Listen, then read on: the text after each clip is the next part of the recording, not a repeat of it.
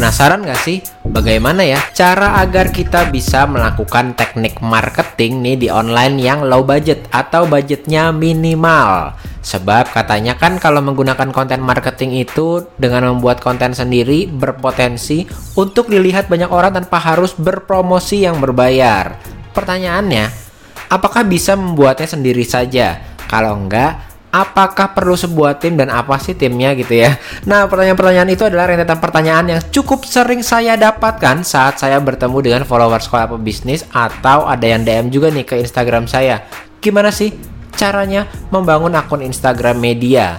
Biar nggak pada penasaran lagi nih teman pebisnis, mendingan di podcast kali ini saya coba sharingkan aja ya apa aja dan siapa saja yang ada di balik akun media Instagram Sekolah Pebisnis sehingga bisa menginspirasi teman entrepreneur sekalian. Yuk kita mulai aja langsung sekarang juga.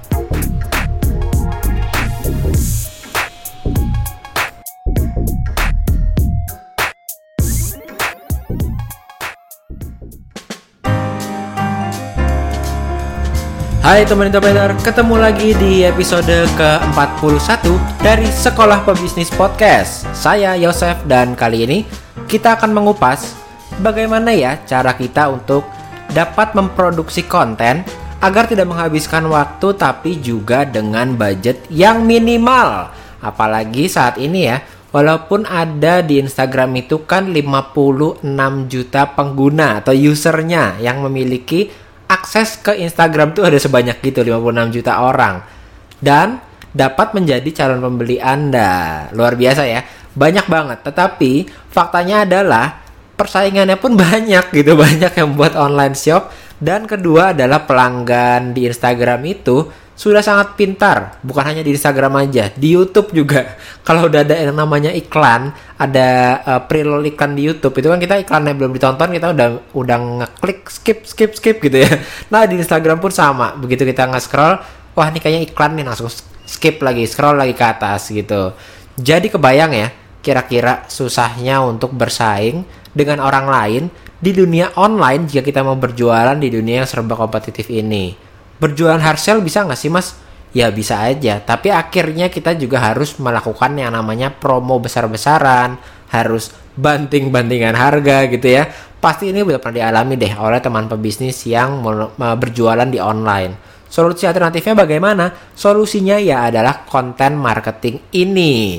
Tapi gini nih, sebelum kita lihat istilahnya itu kan kalau di dunia otomotif tuh namanya under the hood ya. Jadi melihat di belakang layar dari sebuah akun media Sekolah Pebisnis. Untuk apa? Agar bisa jadi inspirasi bagi teman-teman.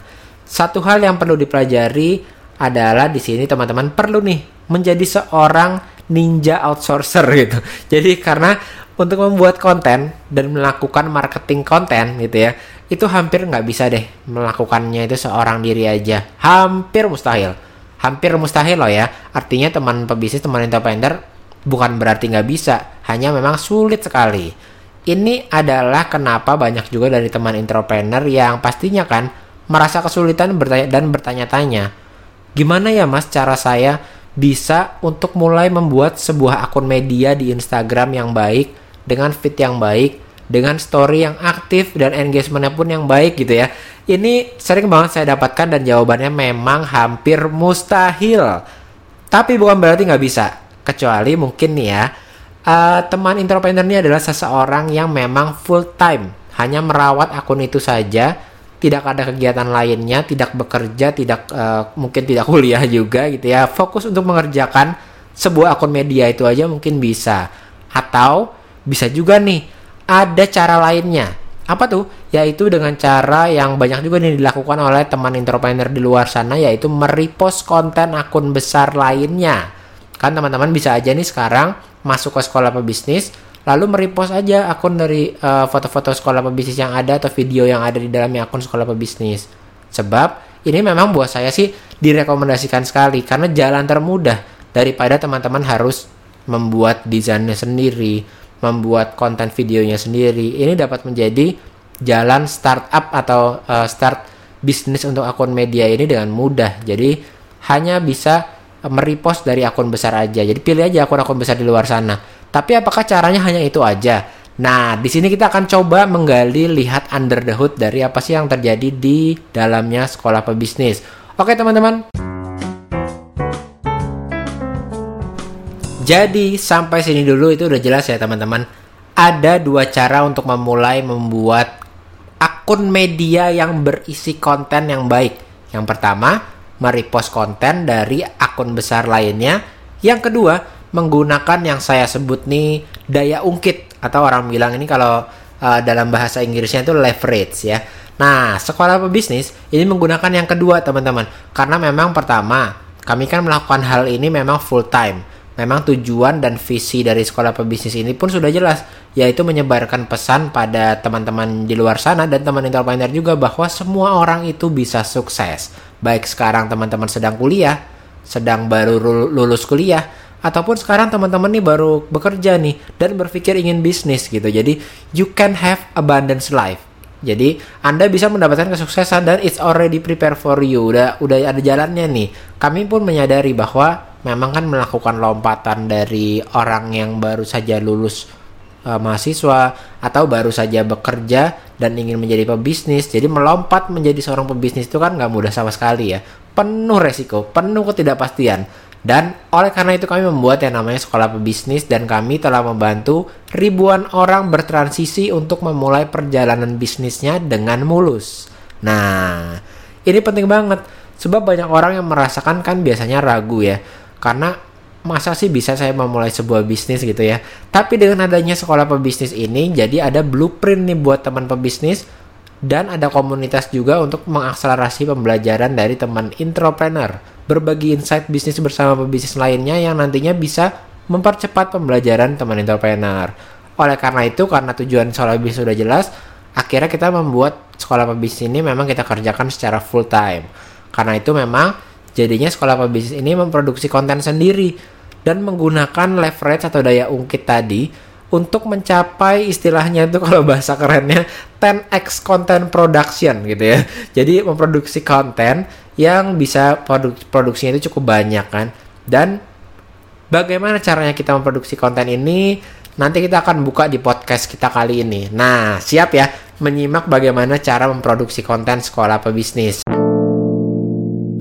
Oh iya teman-teman, sebelum kita melihat lebih dalam lagi nih ke under the hood akun media sekolah pebisnis, saya ingin menekankan dulu bahwa yang namanya konten marketing itu nggak hanya desain konten di Instagram aja. Jadi nggak hanya feed-nya aja, nggak hanya story-nya aja. Tapi seperti sekolah pebisnis ada akun medianya, juga ada kelas online-nya di WhatsApp, dan juga ada misalnya program Success Habit Accelerator. Kita ada bukunya, ada videonya, ada audiobooknya, termasuk ya yang sedang teman entrepreneur dengarkan sekarang, ada podcast yang reguler juga di Spotify yang namanya Sekolah Pebisnis Podcast.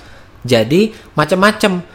Belum lagi termasuk sekolah pebisnis kan juga ada jika teman entrepreneur buka nih akun media Instagramnya, lalu lihat highlights-nya. Kami kan ada program partner dengan event offline yaitu Road to 100 yang adalah memang program akselerator agar teman-teman itu bisa memiliki online shop yang beromset hingga 100 juta. Wow, memang jadinya media sekolah pebisnis ini tuh isinya itu nggak hanya postingan-postingan di feed aja gitu ya. Kita benar-benar suatu movement untuk bagaimana teman-teman bisa bertransisi lompat menjadi seorang pebisnis. Dan ke semua konten itu pastinya membutuhkan kan sebuah istilahnya support system di belakang saya. Ada orang-orang yang bekerja di tim sekolah pebisnis teman-teman. Jadi saya pikir supaya nggak saya ingin nih membuat akun kayak sekolah pebisnis tapi saya melakukannya seorang diri gitu ya. Jadi jangan deh being hard on yourself gitu untuk trying to pull it off alone gitu. Mencoba untuk melakukan semuanya itu sendirian, mulai dari buat akun media hingga buat konten-kontennya, hingga misalnya Anda bekerja sangat keras hingga sakit tipes misalnya ya. Ya amit-amit deh.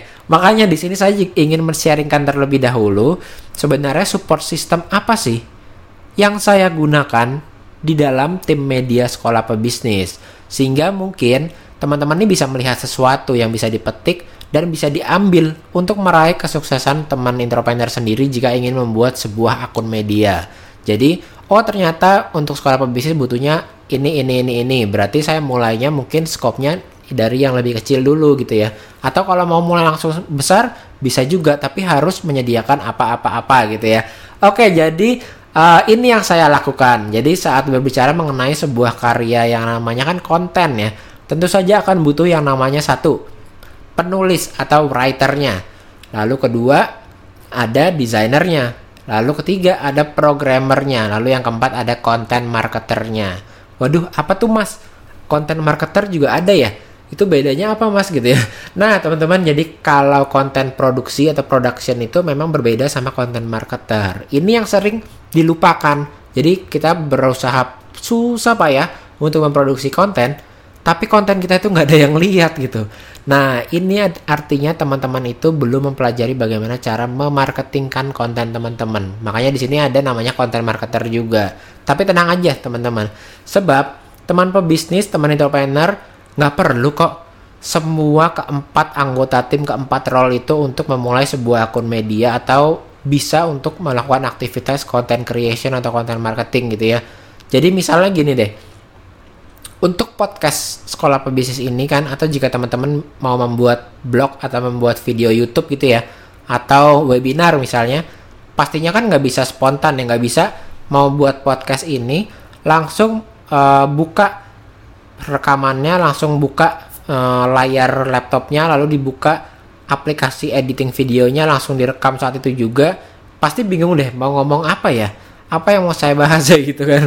Nah artinya apa, di setiap materi kreatif tersebut, baik itu bentuknya post, bentuknya podcast, bentuknya blog atau video YouTube, pastinya deh saya yakin ada proses kreatif untuk menghasilkan apa yang nantinya itu tampil di depan layar, yang nantinya itu direkam, yang nantinya itu dipost, dipublish gitu ya.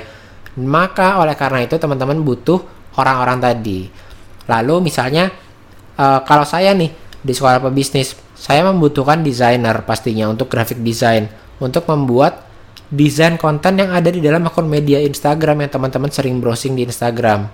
Tapi saya juga butuh nih untuk membuat opt-in page atau landing page untuk website saya, dan seorang programmer. Jadi memastikan hal-hal teknis itu bisa bekerja gitu. Nah pertanyaannya gini, mas, waduh kayaknya berat banget deh mas, saya itu baru mulai mas, apa saya perlu menggunakan full time team itu gitu ya? Nah tenang aja teman-teman, sebab jawabannya nggak juga sih, nggak perlu full time team gitu ya. Artinya saya pun melakukannya lebih tepatnya dengan cara hybrid. Maksudnya adalah saya menggunakan orang dari freelance juga, dan menggunakan ada yang full time juga. Termasuk diri saya sendiri pun masih involved sekali dengan sekolah pebisnis. Nah oleh karena itu memang berbeda ya dengan orang-orang atau para marketer media di luar sana yang skalanya itu masih UKM gitu kan. Biasanya mereka menggunakan platform outsource. Jadi kalau teman-teman juga tertarik bisa cek 1000 Lancer misalnya atau projects.co.id gitu ya. Karena di sana itu ada banyak sekali orang-orang yang menawarkan jasanya yang bisa jadi partner yang cocok untuk akun media teman-teman. Bisa hire misalnya web designer, bisa hire graphic designer, bahkan bisa hire content writer juga di sana si penulisnya gitu. Tapi apakah saya pernah misalnya, mas pernah nggak sih kalau Mas Yosef itu mencoba untuk hiring atau mencoba orang-orang dari website freelance tersebut? Yes, tentu saja pernah. Karena kenapa? Karena pada saat kita awal memulai akun media, tidak ada orang yang kita kenal yang melengkapi skill yang kita miliki kan. Ya tentu saja website-website tersebut, projects.co.id, 1000 Lancer itu menjadi website tujuan yang sangat bagus sekali. Terutama kalau saya sih waktu awal itu saya menggunakannya projects.co.id. Karena dulu waktu itu kan saya baru mulai, sama sekali nggak ada referensi kenalan saya. Jadi ya otomatis saya mencarinya di sana gitu. Tipsnya gimana mas? Saya mau dong mulai, tapi saya juga mau langsung aja deh cari partner atau cari hire orang dari projects.co.id gitu ya. Saya kayaknya nggak bisa deh full time sendirian, saya masih kerja, pulangnya sore, atau saya kuliah dan lagi banyak tugas gitu ya. Oke, jadi tipsnya adalah siapin dulu apa job desk-nya yang Anda cari itu apa. Tapi nggak usah terlalu formal banget sih, nggak apa-apa. Yang penting perkiraan aja. Jadi 1 lembar nih, ambil 1 lembar kertas A4, tulis deh kira-kira kriteria orangnya seperti apa ya, maunya graphic design. Tapi graphic design itu kan dari yang masih orang kuliahan sampai yang levelnya itu sudah freelance untuk corporate besar, untuk Gojek gitu misalnya ya. Itu semuanya kategorinya freelance loh. Jadi freelance-nya luas banget loh. Jadi teman-teman kalau nggak menuliskan kira-kira butuh skillnya apa, untuk kebutuhan apa, bisa jadi orang yang teman-teman saring itu kualifikasinya terlalu tinggi banget atau terlalu rendah banget sampai-sampai hasil desainnya teman-teman itu jadinya nggak puas. Jadi penting banget ambil kertas lalu tuliskan dulu kriterianya apa, kebutuhannya apa. Nah kalau udah tahu, udah dapat nih gambarannya seperti apa, baru habis itu kita masukkan ke platform tersebut dan nanti kandidat yang cocok akan apply. Cocokin deh. Nah di sini saya ingin nitip satu tips aja. Karena saya sendiri itu udah berganti-ganti graphic design dan content writer, ini penulis itu cukup banyak ya dari platform projects.co.id. Cari yang, kan mereka akan bidding nanti kan, akan mau dong saya mau kerjasama gitu, terus teman-teman nanti akan dapat chattingnya dan dapat juga di dashboard itu. Nah di situ teman-teman harus cocokkan juga dengan personality mereka waktu chatting. Kira-kira bisa get along nggak ya, enak nggak ya diajak komunikasi gitu. Ya sebabkan tentunya pastinya akan mau memiliki akun media ini kan dalam jangka panjang dan nggak mudah juga untuk berganti-ganti orang terus-terusan. Jadi personality itu penting banget kalau menurut saya. Jadi mesti diingat juga. Kalau saya sih saat ini kebetulan setelah beberapa waktu kan saya udah berjualan online cukup lama ya. Udah ada berapa? 6 tahun. Belum lagi mengelola akun media Instagram saya itu juga sudah cukup lama. Nah oleh karena itu sekarang sudah ada nih orang-orang di sekitar saya yang bekerja juga, misalnya di agensi digital atau di dunia kreatif, dunia fotografi gitu ya.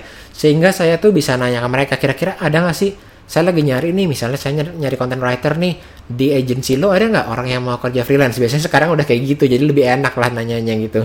Jadi kalau baru mulai, teman entrepreneur atau teman pebisnis, langsung aja ambil satu lembar tadi yang saya sarankan itu, buat kriteria kandidat, masukkan ke project.co.id dan dilihat dulu aja karakternya, personalitinya cocok apa enggak gitu ya. Kalau saya memilih ini karena sih lebih nyaman buat saya memilih untuk menemukan orang-orang dari referensi, karena memang kan saya inginnya itu mereka seorang freelancer itu ya, walaupun freelance itu merasa bahwa sekolah pebisnis ini dari mulai akun medianya di Instagram, dari mulai podcastnya hingga sampai online course-nya yang Success Habit Accelerator itu ya memang adalah hasil kreasi bersama. Jadi bukan punya saya aja, tapi punya orang-orang yang mengerjakan ini sebagai sebuah tim sekolah pebisnis. Oleh karena itu memang dari pengalaman saya sih lebih sukanya menemukan anggota tim itu dari referensi orang yang saya percayai. Dan sampai sekarang ya it works fine gitu, jadi bagus-bagus aja. Jadi itulah sebabnya saya tetap stick tuh dengan cara mencari orang dengan cara itu. Lalu gimana ya mas caranya kalau saya mau mulai untuk nyari anggota tim? Nah gini deh, saya kasih tahu aja kalau misalnya bagaimana terjadinya atau timnya yang ada di sekolah pebisnis. Saya memiliki ada seorang content writer, karena kan saya perlu seseorang membantu saya untuk menuliskan konten dari misalnya konten podcast ini, lalu ebook, lalu quotes. Nah itu saya perlu seorang content writer. Kedua, saya juga memiliki seorang graphic design nih. Nah graphic design ini agak spesial karena dia itu bekerjanya secara full time di tim sekolah pebisnis, sebab pastinya kan harus sering tektokan bagaimana brandnya, stylenya, apakah visualnya sudah bagus, ada yang salah atau tidak gitu ya. Akan lebih sulit untuk menjelaskan tektok berkali-kali saat merubah konsep desain yang dibutuhkan untuk suatu desain itu kalau kita ngambilnya freelance gitu. Beda kalau misalnya untuk programmer, itu saya ngambilnya juga freelance. Atau ada content marketer. Nah kalau content marketer ini masih dipegang oleh saya sendiri karena saya juga senang memang memarketingkan konten. Kalau misalnya programmer kan sekali-sekali aja, makanya saya freelance pun nggak apa-apa gitu. Misalnya saya mau membuat website atau landing page atau opt-in itu berarti memasukkan email lalu dan mendapatkan ebook. Nah itu saya menggunakan programmer. Lalu untuk konten marketingnya itu juga saya masih menghandle sendiri karena itu hobi saya sih. Saya senang banget sih yang namanya konten marketing, sehingga ya saya memegang sebagian besar dari riset kontennya, walaupun penjadwalannya, lalu membuat ada program sekolah pebisnis, ada Ask Yourself, ada kelas online, itu saya dibantu oleh internal content manager. Tapi yang uniknya adalah saya juga nggak terlalu suka untuk ganti-ganti anggota tim gitu ya. Jadi dari awal saya udah memilih nih siapa sih yang kira-kira cukup kooperatif dan juga komunikatif, dan ya kalau dikasih tugas semangat kerjainnya gitu di tim sekolah pebisnis ini. Nah, saya jadinya tendensinya itu untuk beberapa dari mereka, walaupun ya saya itu kan membayarnya itu kalau di sekolah pebisnis per project, jadi nggak tiap bulan karena kan freelance. Tapi karena komitmen saya tuh inginnya membuat mereka itu reguler menggunakan jasa mereka, membangun relationship, dan saya pun nggak selalu untuk berusaha untuk take care mereka. Jadinya mereka itu saya libatkan di project-project yang bukan tugas mereka gitu. Misalnya mereka content writer, tapi kalau saya lagi ada event, saya ajak juga gitu kan. Jadi mereka merasa involved. Karena apa? Karena saya put itu sebetulnya respect dengan hasil kerja mereka. Saya mengapresiasi sekali, lebih dari hanya transaksi aja. Oh, content writer. Habis itu mereka saya kasih kerjaan lalu menjadi content writer. Tapi nggak hanya transaksional, tapi kalau ada event pun sekolah pebisnis saya juga ajak gitu. Jadinya ini memanusiakan manusia gitu ya. Jadi saya senang walaupun freelance itu tetap bekerjanya itu long term, dan karena ini juga saya menggunakan designer dan content writer. Kalau dulu tuh kan berbeda-beda, setiap project yang ada saya coba content writer lagi, saya coba designer yang lain lagi gitu. Dan buat saya sih itu cukup merepotkan gitu karena ya nggak ada koneksi rasanya di antara kita. Tapi goal saya kan sebenarnya adalah walaupun itu per project ya, rewardnya finansialnya, tapi saya selalu kembali ke orang yang sama lagi, nanti next podcast orangnya sama, next ebook orangnya sama, next menuliskan quotes orangnya sama lagi gitu ya. Nanti jadi blog pun saya dulu orangnya sama lagi gitu. Nah, jadi membangun hubungan dengan mereka walaupun mereka freelance. Jadi pada akhirnya mereka juga kan makin lama makin mengerti karakternya dari brand sekolah pebisnis dan merasa menjadi bagian dari kreasi mereka gitu. Nah, ini penting banget nih. Oke, jadi sampai saat ini kita sudah mengerti bagaimana sih caranya untuk memulai sebuah akun media, ya kan? Ada yang memulainya itu bisa seorang diri dengan merepost akun dari akun-akun besar tadi ya. Lalu yang kedua, bisa juga dengan langsung full team gitu, atau hybrid setengah-setengah, ambil freelance sama ambil yang tim untuk full time-nya. Atau bisa juga full freelance gitu ya. Jadi ada berbagai macam alternatif. Nah, jika teman pebisnis atau teman entrepreneur ini memutuskan untuk langsung memulai dengan sebuah tim, baik itu freelance atau baik itu tim yang full time, itu bagaimana ya caranya untuk memulai gitu kan? Mungkin ada yang bertanya-tanya, Mas, oke Mas, aku udah mencari banyak orang nih, mungkin 4 orang gitu ya untuk tim freelanceku. Terus gimana ya Mas, orang sebanyak itu bisa di manage? Nah, di sini penting dengan yang namanya content calendar, karena konten kalender ini walaupun namanya kan ya konten kalender gitu ya, jadi kalender dari konten yang akan kita produksi, tapi sebetulnya yang membuat ini adalah jantungnya jantung gitu ya, jantungnya jantung dari sebuah akun media, itu adalah karena si konten kalender ini sebetulnya adalah media untuk mengkompilasi tim kita dan tugas-tugas mereka. Jadi karena ada kontennya di sana, lalu kita juga tahu siapa yang bertugas mengerjakan partnya apa saja gitu. Maka yang namanya sebuah akun media, apalagi yang bekerja dengan orang di luar sana yang freelance gitu ya, berkolaborasi dengan bukan yang full time, itu harus banget untuk memiliki yang namanya konten kalender. Nah, kalau sudah masuk mengenai konten kalender, sekalian aja deh kita bahas lebih dalam lagi ya. Jadi gini teman-teman, baik teman entrepreneur itu punya akun media atau misalnya akun personal branding nih, akun teman entrepreneur sendiri yang ingin berjualan di akun personalnya gitu, atau memarketingkan diri teman-teman gitu ya di akun Instagramnya, itu penting yang namanya konten kalender ini. Sebab kenapa? Kalau tidak, itu akan menjadi tidak terkonsep. Jadi saya sarankan sekarang mulai browsing deh gitu, dan mulai buat konten kalender dari teman entrepreneur sendiri. Masukkan semua konten, masukkan siapa saja yang bekerja di dalam konten kalender itu. Saran saya sih bisa juga untuk menggunakan software-software yang ada gitu ya, nggak perlu berbayar kok, banyak software gratis yang hasilnya luar biasa. Saya pun masih pakai software yang gratisan gitu, karena memang banyak banget di luar sana yang masih cukup banget untuk kita yang masih UKM gitu ya. Berikan aja akses pada tim Anda, berikan deadline-nya, Jangan lupa kasih informasi juga yang mereka butuhkan untuk mereka tuh dapat langsung bekerja.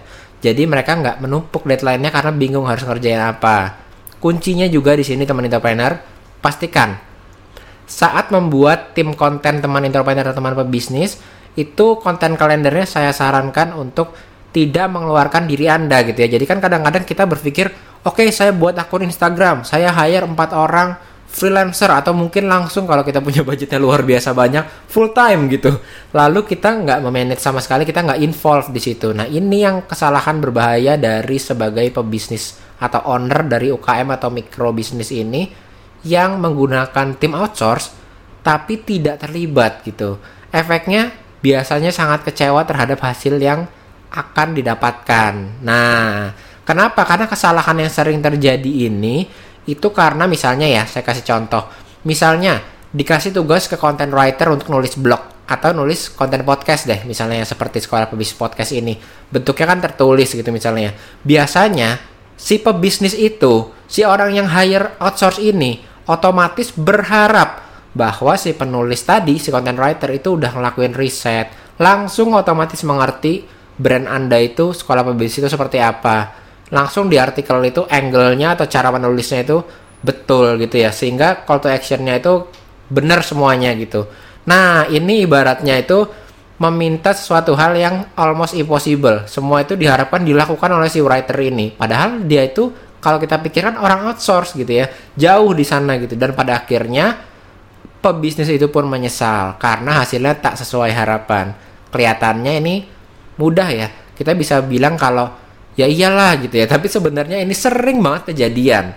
Nah, pada saat meminta bantuan itu sebetulnya untuk ya bisa jadi ke content writer atau ke designer Anda atau bahkan ke programmer, ini penting buat diingat. Mereka itu tidaklah secara dalam sekali itu mengerti apa sih bisnis Anda itu gitu.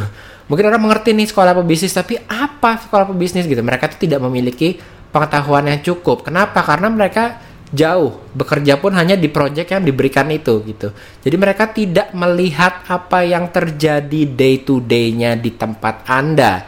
Tidak melihat kedua concern-nya dan pertanyaan serta tantangan yang dialami oleh pelanggan Anda. Ya oleh karena itu otomatis nggak akan ngerti deh yang namanya brand Anda itu apa. Brand voice-nya atau suara brand Anda itu, cara berkomunikasi brand Anda itu seperti apa gitu. Dan itu butuh waktu teman-teman. Jadi terutama untuk penulis nih ya paling penting, butuh waktu bagi mereka untuk memahami hal ini gitu ya. Wah, maksudnya gimana tuh Mas Yosef? Nah gini nih, mungkin buat teman entrepreneur yang masih bingung, saya kasih contoh langsung aja deh bagaimana cara saya berkomunikasi dengan content writer yang sering bekerja sama dengan sekolah pebisnis. Misalnya, jika content writer Anda itu baru saja bekerja sama nih dengan Anda, maka pertama-tama saat memulai Anda sebaiknya luangkan waktu untuk apa? Membuat sebuah outline. Jadi ada bullet points-nya, ada poin-poin apa saja, dan hindari untuk dari awal itu seperti ini. Ini dia topik yang saya mau, coba buat deh gitu. Lalu ditinggal begitu saja. Nah, jangan yang seperti ini jika baru pertama kali memulai. Hasilnya sudah pasti bisa ketebak deh. Jadi, bagaimana seharusnya? Luangkan paling tidak 20 menit untuk menulis dulu nih outline artikelnya apa. Konten yang Anda inginkan itu apa. Dan biasanya, plus berikan link ke beberapa artikel yang menjadi guide-nya dia untuk melakukan riset lebih lanjut. Jadi si content writer ini cukup mengerti kira-kira dia harus arahnya kemana. Nah, hal yang sama ini kalau bisa pun diterapkan untuk semua freelancer yang di-hire oleh teman pebisnis atau teman entrepreneur, designer, programmer, dan lain-lain. Tapi, perlu ditekankan nih, mungkin ada yang bilang, oh ini sih kayaknya Mas Yosef nih micromanage nih, atau manage-nya itu terlalu kayaknya melihatnya sampai detail banget nih gitu ya. Tapi gini, artinya waktu pertama itu memang seperti itu. Artinya setelah melalui proses itu, misalnya seperti halnya designer atau content writer saya nih yang sekarang kerjasamanya udah enak banget. Udah saya ngomong apa, kita langsung idenya tuh nge-match gitu, terus canggih banget karena udah beberapa kali bekerja sama. Saya bisa sekarang hanya kasih link aja ke dia. Jadi ke content writer misalnya, nih ada link kurang lebih kayak gini, nanti akan dibuat kurang lebih jadi ke arah yang mana gitu. Dengan seperti itu aja, membiarkan dia bekerja, membiarkan independen bener-bener, itu dia bisa berkreasi sendiri dan mengeluarkan kemampuannya sendiri gitu ya. Itu bisa dilakukan, tapi penting untuk di awal baru kenal gitu ya, untuk menyamakan frekuensi ini yang paling penting. Sebab hasil kerja mereka kan sebetulnya kalau dipikir-pikir ya, adalah refleksi dari brand Anda loh. Dari penglihatan orang di luar itu, ya refleksi brand Anda itu ya mereka yang menentukan. Jadi harus hati-hati sekali gitu ya. Nah, pertanyaan selanjutnya mungkin, kalau konten kalender itu pakai apa mas? Maksudnya gimana cara membuat konten kalendernya gitu ya? Mungkin ada yang bertanya gitu.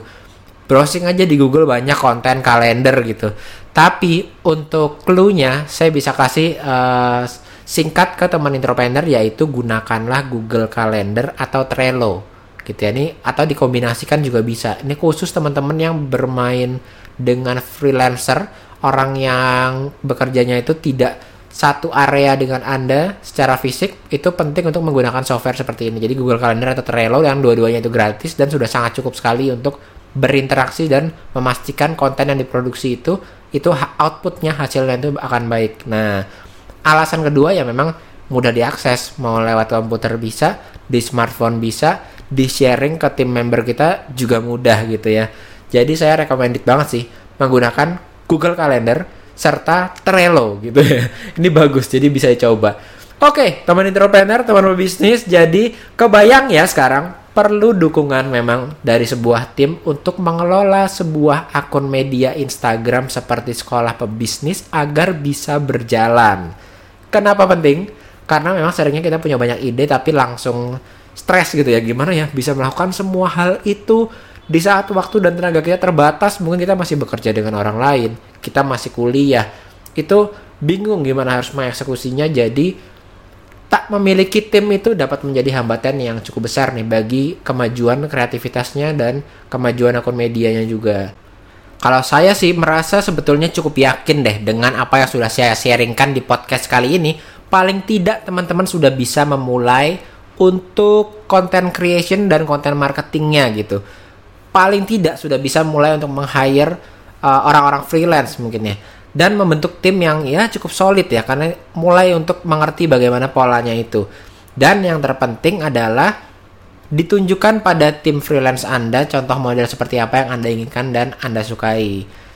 Dan yang terakhir adalah saat membuat konten, ingat juga bahwa berikan lebih daripada yang Anda terima gitu. Jadi berikan konten itu lebih daripada yang ingin Anda terima dari follower Anda. Dan dengan resep itu saya jamin deh, pasti akun Anda bisa berkembang secara organik. Dan audiens Anda atau follower Anda pun akan jadi loyal ya. Istilahnya tuh kalau bahasa Inggris tuh raving fans gitu. Akan menjadi fans yang loyal menanti konten Anda. Jadi tidak perlu untuk mencoba membuat akun media Instagram dengan aplikasi-aplikasi atau software-software yang menggunakan bot-bot tertentu gitu. Sebab kalau kuncinya ini sudah dipegang, pasti saya yakin lambat atau cepat atau lambat gitu ya, akan terjadi. Nyampe juga teman-teman itu mempunyai sebuah akun media yang aktif gitu. Oke teman entrepreneur, kalau gitu seperti quote dari seorang yang juga adalah guru saya nih. Mungkin teman-teman juga saya yakin sudah tahu nih, yang namanya Tony Robbins. Dia berkata tuh, if you can make it your goal to always find a way to add more value to people's life than anyone else, then you will never have to worry about success.